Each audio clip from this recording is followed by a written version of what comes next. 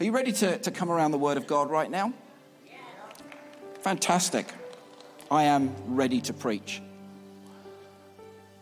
Today is a different day, but we still preach the Word of God.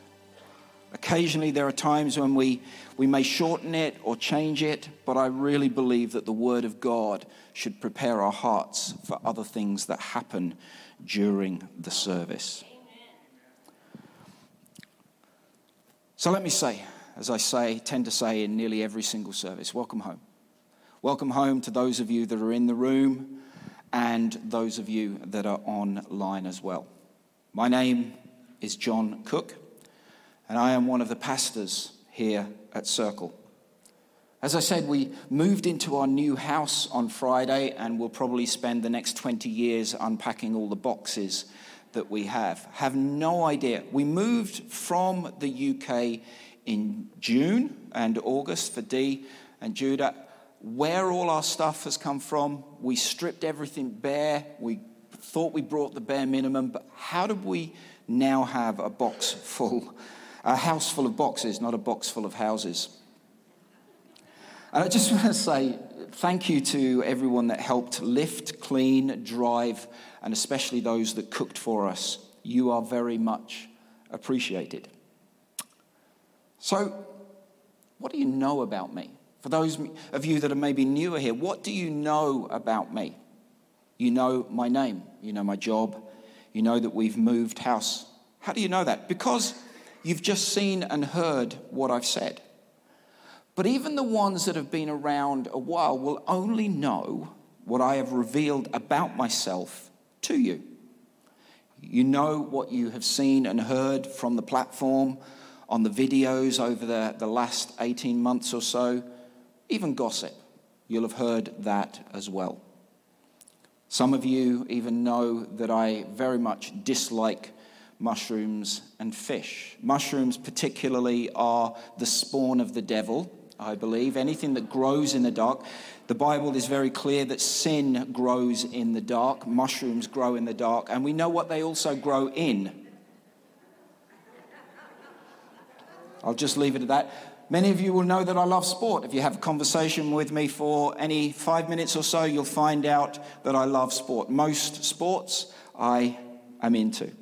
Some of you will also know I used to be a child protection social worker. But all of that, when you think about it, is just information about me. You haven't really got to know who I am, my nature, my character. Let me give you something here. Like many preachers, Sunday can be a stressful day, especially if we're preaching. And I, particularly after the service, feel at my most vulnerable, just after I've preached. So if you decide to complain about my preaching or about some aspect of your preferences on how church should be done, that could crush me. You see, that's not just information, that's getting to know who I am. That's giving you a glimpse inside of my nature and character. You get to know me. And today, just to change tack slightly, we've termed our healing service. Later on, we're actually just going to obey the Bible and pray for the sick.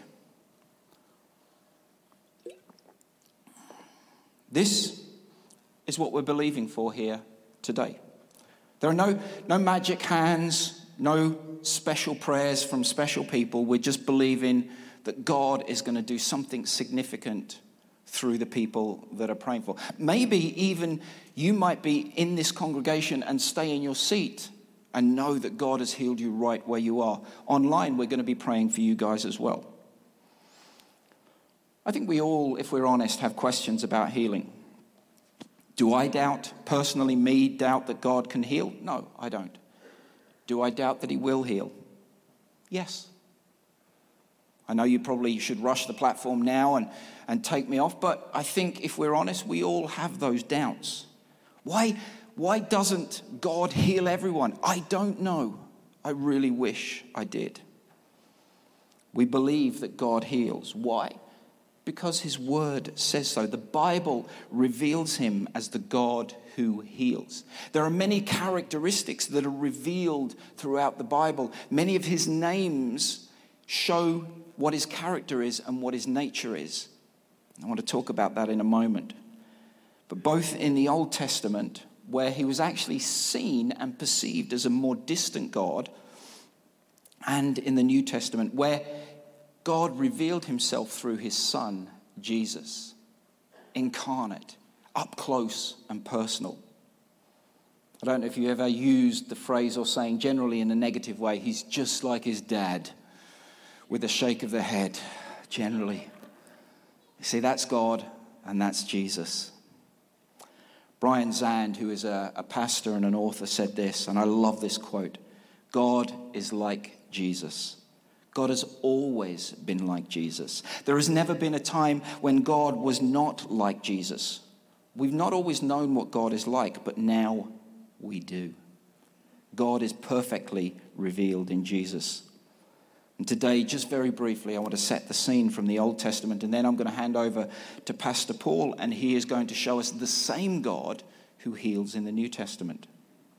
You see, sickness was a result of sin, and maybe Paul might tell you something different that might seem opposite, but it's not. I don't mean my sickness is a result of my sin. What I mean is that sickness is the result of sin coming into the world, and our bodies begin to degenerate. Not personal sin, but corporate sin, the sin of humanity, the fallenness of humankind. The curse of sin, one of the curses of sin, is that our body degenerates and dies.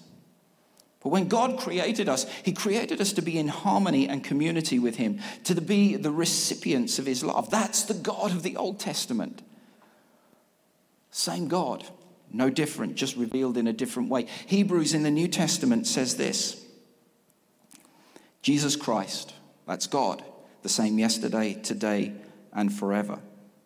Psalm 103, the same God.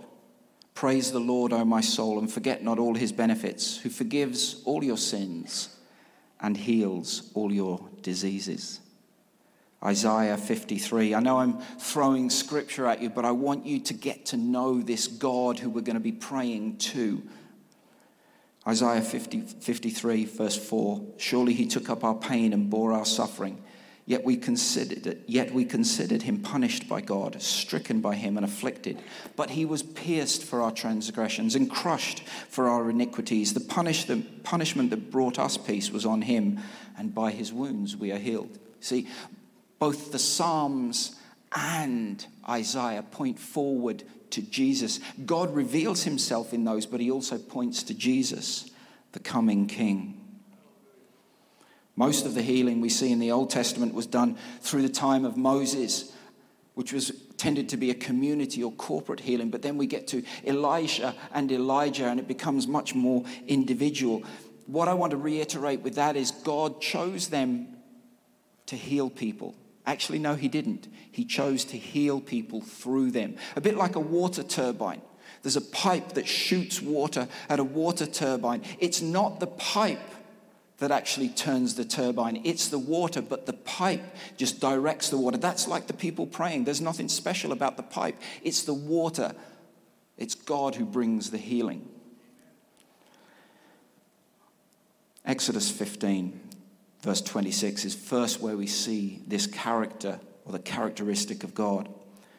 He said, if you listen carefully to the Lord your God and do what is right in his eyes, if you pay attention to his commands and keep all his decrees, I will not bring on you any of the diseases I brought on the Egyptians, for I am the Lord who heals you. Yahweh Rapha is the phrase that's used there. The God who heals. The God who repairs that which is broken. The children of Israel had 400 years of slavery. They were broken. They felt abandoned, dismissed, betrayed by God. But God brings them out of slavery. And they praise him. But the problem is, as soon as trouble hits, they begin to complain about him and about Moses. They're at this pool. And they're dehydrated and they taste the water. It's like, yes, ugh. It was disgusting. And that's when God begins to reveal one of his characteristics. He changes the pull from bitter to sweet. And God says, I am the God who heals you. You need to know who I am and my intention towards you. They didn't have Psalm 119 verse 68 to read, where it says this, you are good. This is talking about God. And what you do is good. Teach me your decrees. I am the God who heals you. I am good, and my intentions towards you are good. He's the same yesterday, today, and forever. So if God healed in the past, he will heal in the present. Isaiah 53, that verse that I've just read earlier, states that he heals our pain and suffering. The words that are used there actually mean different things. Pain is what afflicts, what goes wrong in our body, but suffering is what goes wrong in our mind. So it's saying, I can heal your body and I can heal your mind, both physical health and mental health. So what do you believe about God? Maybe that's not something that you've ever really considered. What do you believe about God? Have you asked the question, can he heal me? Can God really heal my cancer, my back problems, my arthritis, my diabetes, my bad knees, my anxiety, my depression, my intrusive and self-destructive thoughts? Can God really do that? And if he can, why would he? And that's the question I want us to think about just as I read some scriptures to you. God would and will, because he is good, he loves you, his intentions towards us are good, and he can heal you. Let me read some scripture to build faith. Exodus 34, verse 6. And he passed in front of Moses, proclaiming, the Lord, the compassionate and gracious God, slow to anger, abounding in love and faithfulness. Psalm 145, verse 9. The Lord is good to all. He has compassion on all he has made. Psalm 25, verses 8 to 10. Good and upright is the Lord. Therefore he instructs sinners in his ways. He guides the humble in what is right and teaches them his way. All the ways of the Lord are loving and faithful towards those who keep the demands of his covenant. Psalm 27, verse 3. I remain confident of this. I will see the goodness of the Lord in the land of the living. Psalm 34. Are you getting this? God is good. His intentions are good. He's compassionate, loving, faithful. Psalm 34, verse 8. Taste and see that the Lord is good. Blessed is the one who takes refuge in him. And Nahum 1, verse 7. The Lord is good, a refuge in times of trouble. He cares for those who trust him. God healed in the past, continues to heal in the present, and will heal in the future.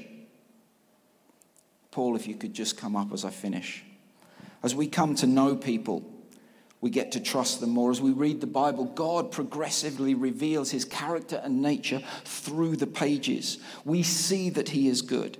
We see that he is the God who heals. And we see that his intentions towards us are good.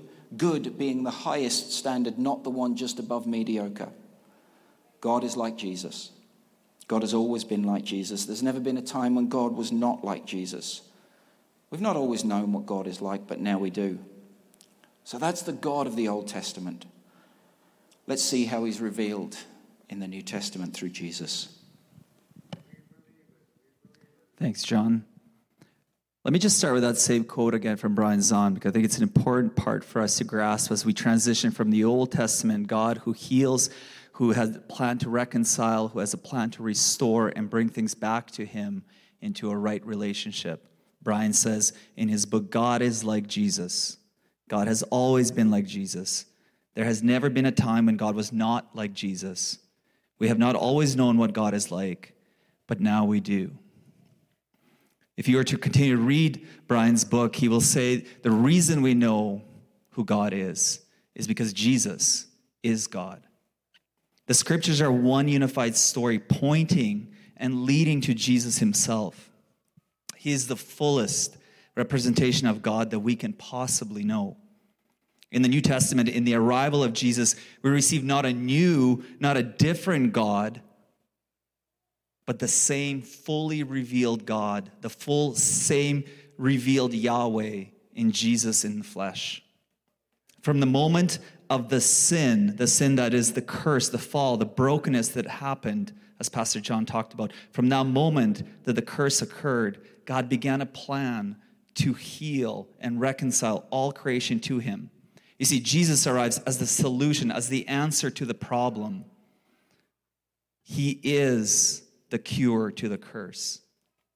We must know that Jesus himself continued God's healing and redemptive work that Yahweh began. He did this because he is the solution. He's always been God's plan from day one. When humanity stepped out of the relationship with God, God began a plan, and the arc of the narrative was always pointing to Christ. That is why the Old Testament, or the first testament, the first promise, the first covenant, is just as important as the second, the New Testament. You can't have one without the other. The story always points to Christ, and Jesus is Yahweh. Specifically in the Gospel of John, that is the good news about Jesus and his life according to John, we see that Jesus reveals about himself 7 I am statements. He says things like, I am the good shepherd, I am the door, I am the bread of life, I am the vine, I am the light of the world, I am the resurrected life, I am the truth and the life. Now, when we hear these statements, they sound like really nice metaphors and things that make kind of sense. So yeah, God is good. He's the bread of life. He makes us live. But what we miss sometimes is that for the original hearers, when they heard I am, they knew exactly what Jesus was talking about. You see, I am is the name of God that he reveals to Moses in the burning bush. When Moses says, who should I say sent me? And God says, I am that I am. God's name is I am. So when Jesus proclaims that he is the I am in the Gospels, he's actually telling people that he is Yahweh in the flesh. He is the answer to humanity's curse. This curse created a barrier between us and God, and Jesus, Yahweh, steps into that to destroy the barrier as the final act of reconciling and healing all things to him. So what about this healing? How does Jesus heal? Well, first we need to notice that Jesus did heal in the New Testament, in his narrative, in the story as he lived here on earth. He actually healed specific people, but it's important to know that Jesus didn't heal physically every person he encountered. He didn't heal every person physically that he encountered, but Jesus always focused on the barrier every person he encountered had between him and God. He was attuned specifically to the effects of the curse in the person's life. In fact, after forgiving one man of his sins, we read in Matthew that Jesus, seeing the reaction of people who saw tell a man, your sins are forgiven, he says this in Matthew chapter 9, starting in verse 4. Knowing their thoughts, Jesus said, why do you entertain evil thoughts in your hearts? What is easier to say, your sins are forgiven, or to say, get up and walk? But I want you to know that the Son of Man has authority on earth to forgive sins. So he said to the paralyzed man, get up, take your mat, and go home. Then the man got up and went home. When the crowd saw this, they were filled with awe, and they praised God who had given such authority to man. The position of this particular miracle indicates Jesus' posture towards miracles. That is, he was first concerned about the barrier or the gap, whichever metaphor you want to use, the barrier or the gap between the man and God. The man's sins was the barrier that Jesus wanted to heal first and foremost. He poses a difficult question. What's easier to heal, sins or physical health? Which is it? Which is easier? Have you ever thought about that? We live in a reality where it is the nature of the human body to grow old, to deteriorate, and eventually die. That's kind of depressing, I know, but that's kind of the life we live in until that is, creation is finally restored through Jesus. This is our reality, the tension of the now and not yet, that Jesus says, I have come so you could have life, and life to the fullest. In that posture, his first concern is for our relationship with God, to break down any barrier or to bridge any gap we have between him and Yahweh. Jesus came to save and to heal from the real problem and then restore the world in his perfect timing, the now and the not yet. And I want to stress this here. It is a symptom of the broken world. Chaos, death, wars, evil, all these things we encounter are the symptoms of the curse of the broken world that we find ourselves under. The symptom of the sin, a curse that is a life in a broken world full of death with a broken relationship. Jesus arrives to restore that relationship first and foremost, to bridge that relationship. Jesus loves the world and has come to restore it materially one day, that is physically, the new heavens and new earth, but spiritually now with our relationship with God. He accomplished this through the cross, death, and resurrection, defeating death once and for all. Again, the paradox of the tension of the now and not yet for us. His miracles and work invite us into a redemptive and reconciling story to rescue the world from the curse. So we actually play a part in his invitation. Thus, the emphasis in the scripture is on forgiveness of sin and the paradox of coming reality of healing of our material bodies in the world through Jesus. So here's the thing that I want us to really catch here. What we know is this: wherever Jesus went, the curse was confronted. I want to repeat that. Wherever Jesus went, the curse was confronted. So it should be with us, empowered by his Spirit, which he promises when he leaves, that his Spirit would arrive. Where we are, the curse is thwarted, confronted, and a new creation is proclaimed. Jesus commissions the church to confront the curse, to confront the broken relationships. We know this is true, and we know it's the now, not yet tension, which is kind of a funny tension to talk about. But we know this because even Lazarus, and those of you that are familiar with that story in the scriptures, Jesus raises his friend Lazarus from death, right? Brings him back to life. There are witnesses to this. It's amazing. What an amazing thing that has just happened. But what we also know is that Lazarus actually still eventually died. Our healing is not complete yet. We see in the New Testament, in the life and work of Jesus and the birth of the church thereafter, that Jesus' main priority is addressing that spiritual sickness, that barrier between us and God, our alienation from God, our living for ourselves and wondering why we spin our tires in our life.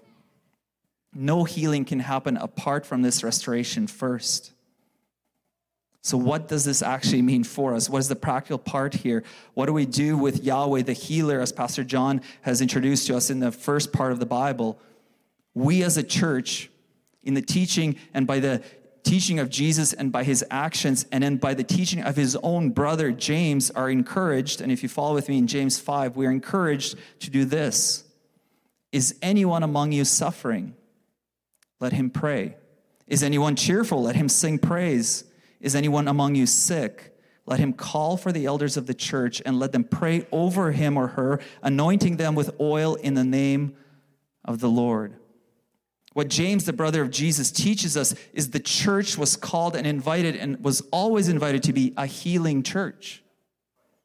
The early church was marked by being a church focused on healing the broken relationships with God and of people's physical needs and providing for people's physical needs.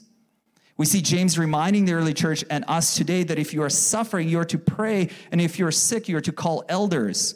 Now, the Greek word for elders here is presbyteros, where we get the word Presbyterian, which simply means older or senior member in the church. And by that, they don't mean just like by age older necessarily, but mature in Christ, somebody who is mature in their faith. Meaning if you are sick, you are to call someone who has mature faith to come and pray for you so that, as we learned, we can help first address the spiritual sickness, our alienation from God, our separation from Yahweh, our creator and the source of life. Then, anointing them with oil, we seek for God's grace to heal. For many centuries, the church consistently used anointing oil as a means of healing the sick. Now, it's not a magic potion, first and foremost. That's not how the church used it. It's cleansing, it's setting apart. The priests did it as members of medicine in that community. So it's important to know that for the early church, oil was also used as a medicine. Think about that. God invites us to be part of the healing process through his Spirit, but to also use all available medicine to us. He has given us the mind to understand things that will help us. In obedience, we pray. To this day, we anoint with oil, and we encourage medical intervention that God so graciously has given us wisdom to understand. You see, from the moment of its commission, the church's commissioning, we were instructed to always care for the sick. The gift of healing has always resided in the church because Christ is at the center of the church, and Christ's goal is to reconcile us to him first and foremost. And then we take care of the needs of one another. This is why when we say things like the social gospel, we need to understand that it's actually deeply embedded in Christianity. It is the very essence of Christian faith and life alongside the work of the Spirit of God. So we are to be the healing church. James continues from there and says, and the prayer of faith will save the one who is sick. Notice the word here, save, heal the one who is sick. And the Lord will raise him up. And if he or she has committed sins, he will be forgiven. Therefore, confess your sins to one another and pray for one another that you may be healed. The prayer of a righteous person has great power as it is working. The second thing I just want us to catch is not only the church was always, from the beginning of its commission, meant to be a healing church, the church has always meant to be a praying church. James invites us to be a praying church. After all, this is all deep-rooted connection to God who is presented and who deeply cares for our world. And in James and in the rest of the scriptures, we see a deep connection between prayer and healing, of course. As a praying church, there's an idea that to be effective, confession of sin has to be made to God and to the person we wronged. Now, of course, it's easier to confess to God, right? Because nobody else knows that. That's between you and God. But we also learn from James that we must make a confession to the one we have wronged.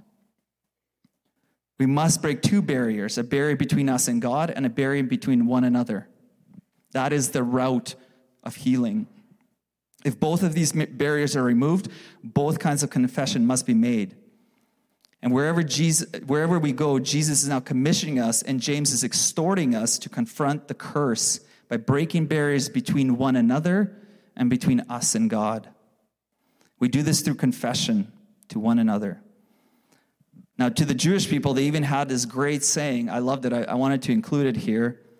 Repentance can do something, but prayer can do everything.